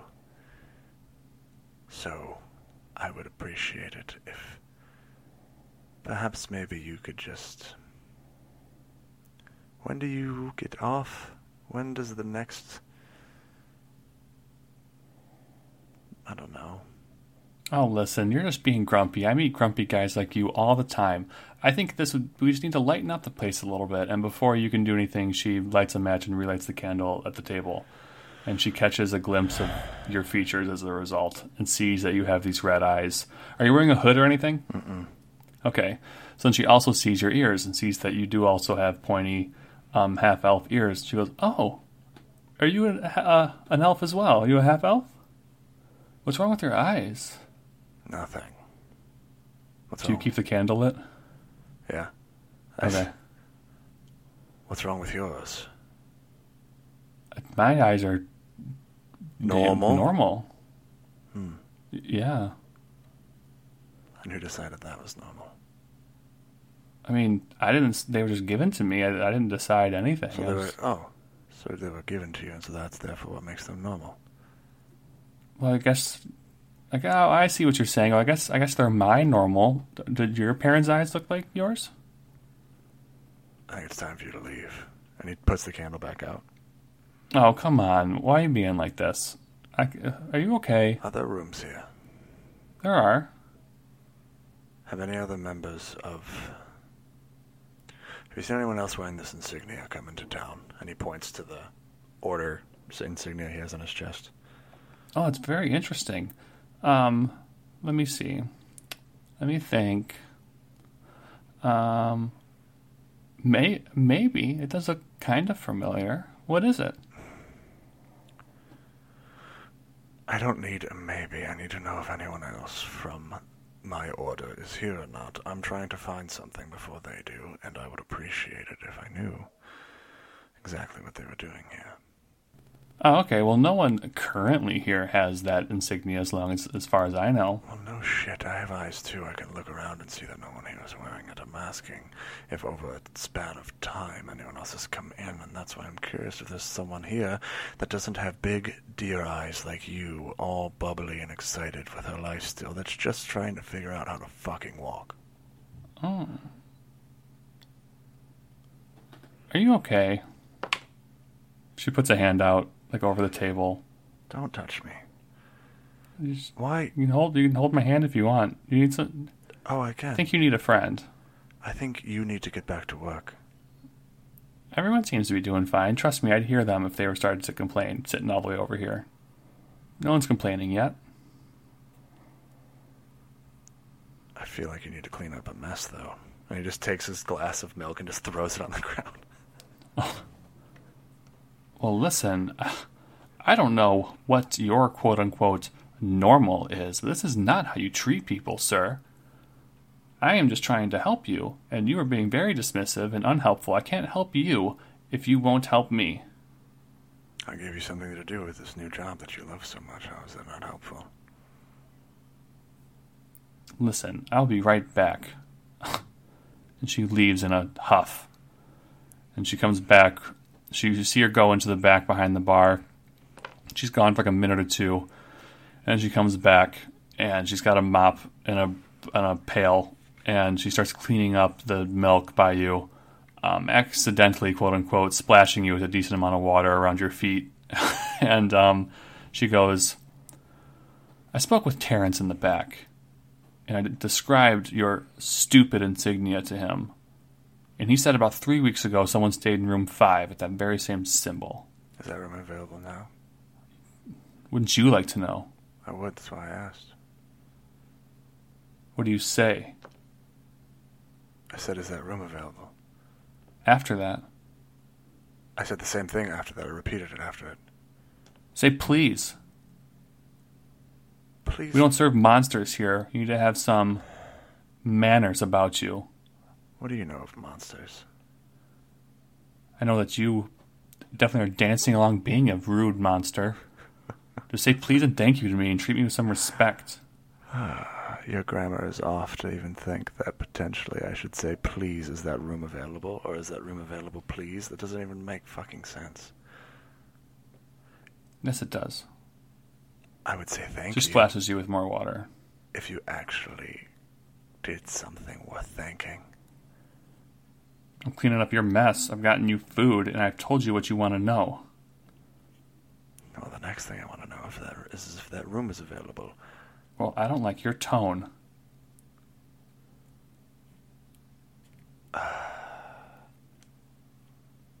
Listen, ma'am, what is your name? It's none of your business what my name is. I don't tell people like you my name. Fine. What's your name? I'm Delectus Sanguise, and it has been a pleasure to interact with you. I apologize for how I may come off, but it would help me greatly if you could find out if that room is available from, what was his name, Terrence? In the back. Yeah, he owns the place. Well, he sounds like a very informed fellow. And if I could stay in that room and perhaps talk to Terrence about this other member of my order a little, I would greatly appreciate it. That's better. Room 5 is available. I already asked him. Here's a key for you. I'm assuming that you would want it, so I brought it over. Well, look She at puts you. the key to room 5 on the table. Aren't you a clever girl? Terrence is busy right now balancing the books, but he always takes the opening shift. He shows up early and opens the bar. So if you want to come down tomorrow morning, he will be here, behind the bar, working. You can talk to him then. Thank you, ma'am. You've been more helpful than I thought you would be originally. You're welcome. Try to act like how you are now more, and people might be willing to help you. Well, in that case, can I get some more milk? Fine, but I'm charging you double. This is not a free refill. This is a second new drink. That's fair. Good. Hopefully our future interactions are as pleasant as we are right now. I'm sure they'll be just as sunny. I can have you kicked out, you know. Oh, I believe you could try. A lot of strong men here take a liking to me and would do anything that I ask. Oh, I'm sure you bat your eyes and all sorts of people just bend their wills. That's not fair, and I'm not going to argue with you about that right now. I have things to do. You're welcome for the key. Thank you for being more polite, and I'll go get your second glass of milk. Delectus. And then I walk away and go get a glass and get you your drink. He just cuts into the barely bloodied elk meat and just eats it. And that's all I have. Yep. It's a good place to end. Ooh. I like him. I like my bartender. Yeah, no, it was, so, I'm assuming you decided to, like, I don't know, we talked, like, I like that you went the opposite end of what you assumed my character was going to be. I'm assuming you made those choices knowing that I was going to play it more like that, and you wanted to play the flip side of it. Mm-hmm. Yeah, no. Because I figured at the very least, my goal was going to be try to get you to open up to me. So I wanted to just have like this, not I don't want to call this bartender naive. She's just a nice person. She's not. I hope I didn't play her as ditzy and dumb because that was not my intent. But I think she's just nice and has a bubbly air about her. Mm-hmm. And I was going to try to force that onto your character because, like you said, it is the opposite. And I was going to try to get you to maybe open up to me. But that obviously didn't work out, and I got frustrated because you were rude to me. Yeah, because I mean, in the moment, like I also realized that like if he was raised by these people that were in higher class, he probably does have an air of arrogance to him that is just naturally there as well, and like it's kind of almost spoiled, like in like a little bit of a way, and like he's now having to actually fend for himself and be out in the world, and everything he thought he was, you know, he knew was wrong. And so like, yeah, I don't know. That's where I was trying to come from with that. So it's like his negative energy is just kind of almost like pouting in a way too. That's like, oh. But I think also it was I liked the flip where he realized, fuck, I gotta be nice. like, just for a moment, he's like, fine. Like I get that I was being a dick, but it's because I thought you weren't gonna have anything for me, and now that I know you do, it's like, God, okay, fine. I will play your game. Like, Yep, I like it. Yeah, that's cool. I don't know. I like Delectus. Yeah, he's interesting. There's a lot. I think the reason... So I like Delectus too. I'm not trying to shoot on him, but I think the reason why you like him so much is because there's a lot of DM potential here. There is. There's a lot of DM potential here, and as well as, like, I haven't played a character like this. I haven't played someone that, like... I think his whole thing is, like... And I tried to do this too, is just hold pauses. And, like, and this will probably... Depending on your group, and depending on how many people you're playing with... You need to find the moments when you can emphasize. Like he tries to command attention by doing nothing, right? Mm-hmm. So he doesn't respond instantly. He doesn't jump into conversations like, "Oh, this is my idea." Blah blah blah. It's like I think he waits till people turn and ask him something, and he's been thinking the whole time about everything they've been saying, and then has his response. And when they ask, he pauses, and he waits, and he formulates it, and he like almost lets it hang there in a way of like.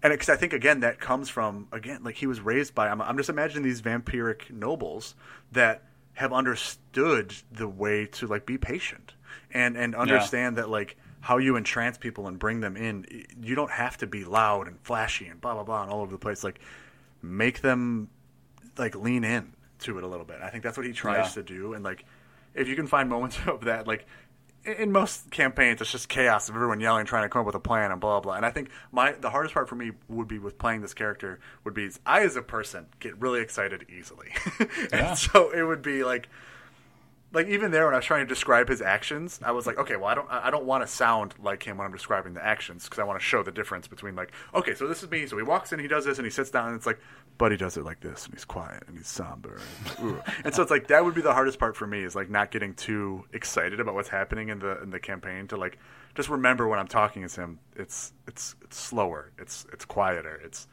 more. I don't know, just depressed in a way. So. I could play this character because whenever everyone's talking over one another trying to figure out a plan, me, Nathan, is sitting there thinking, God, this is fucking dumb. So it's like, whenever someone's like, hey, what's your opinion? I'm going to be like, oh, I can talk now? Yeah. Thanks, guys. No. Oh, man.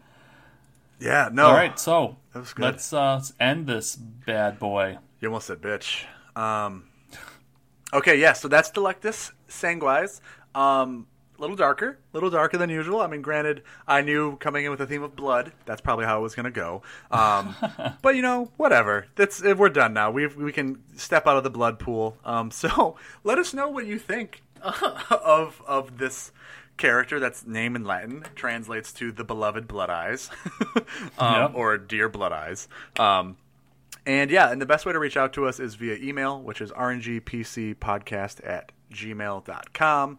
Also, you can let us know what you thought on any of our social medias, which is on Twitter, Instagram, and Facebook. It's all at RNG_PC. Also there, if you have any ideas, if you have a theme like, blood, or, I mean, that's what I used here, but if you want something else to like, that you find these different elements that kind of overlap and be interested to see what kind of character spawns out of that, send it our way on any of those platforms and or emails, and we will definitely take a look, and we would love to start doing some character audience member characteristics. And then also, if you could rate and review this episode in particular, because I'm curious on the star rating of the blood episode. Can you rate episodes independently? I don't think you can. I don't know if you can. Maybe it's just the whole podcast. I don't know how any of that works. All I know is when worshiping the podcast gods, that is the best way to do it, and the way to have it pay off. Because like on Apple Podcasts, it mainly it like raises and it helps people that like certain podcasts get recommended. Yeah. Our podcast. They're also the only podcast platform that has a rating system. You can only you just follow on the others. Yeah. So if you are listening on Apple Podcasts, thanks. And once we start getting like a bunch of reviews coming in there, I would love to read some here. So if you guys have a joke you think is funny, put it in there. We'll read it. If you have something that you think will sound dumb saying, put it in there. I'll say it. That's fine. Yep. But yeah, other than that, I mean, this character is rather dark, and I would love to see different interpretations of this character as far as art goes, right? And so, like, send it over to our Instagram and or Facebook and Twitter, and we will definitely share it back out, promote you as well. And, like, also, I mean, we found, the item this week from the Griffin's saddlebag. Check him out. He's got some really cool items and stuff on there on his Instagram, and we're all just collaboratively here making different D&D stuff and having fun telling stories. So yeah, we would love to shout out anything you guys have going on as well. So yeah, that's Sweet. all I got. That's it. Yeah, that's all I got. Thanks. All right, folks. We'll see you next week. And as always, Jake, what should they do? Play with blood? Jesus, no. Oh, okay. I'm sorry. You meant keep rolling and keep playing. Yeah. Yeah. I didn't want to take it from you. It's your line. Maybe I'll change it. Maybe it won't be keep rolling, keep playing. Maybe it'll be, all right, everyone, play with blood.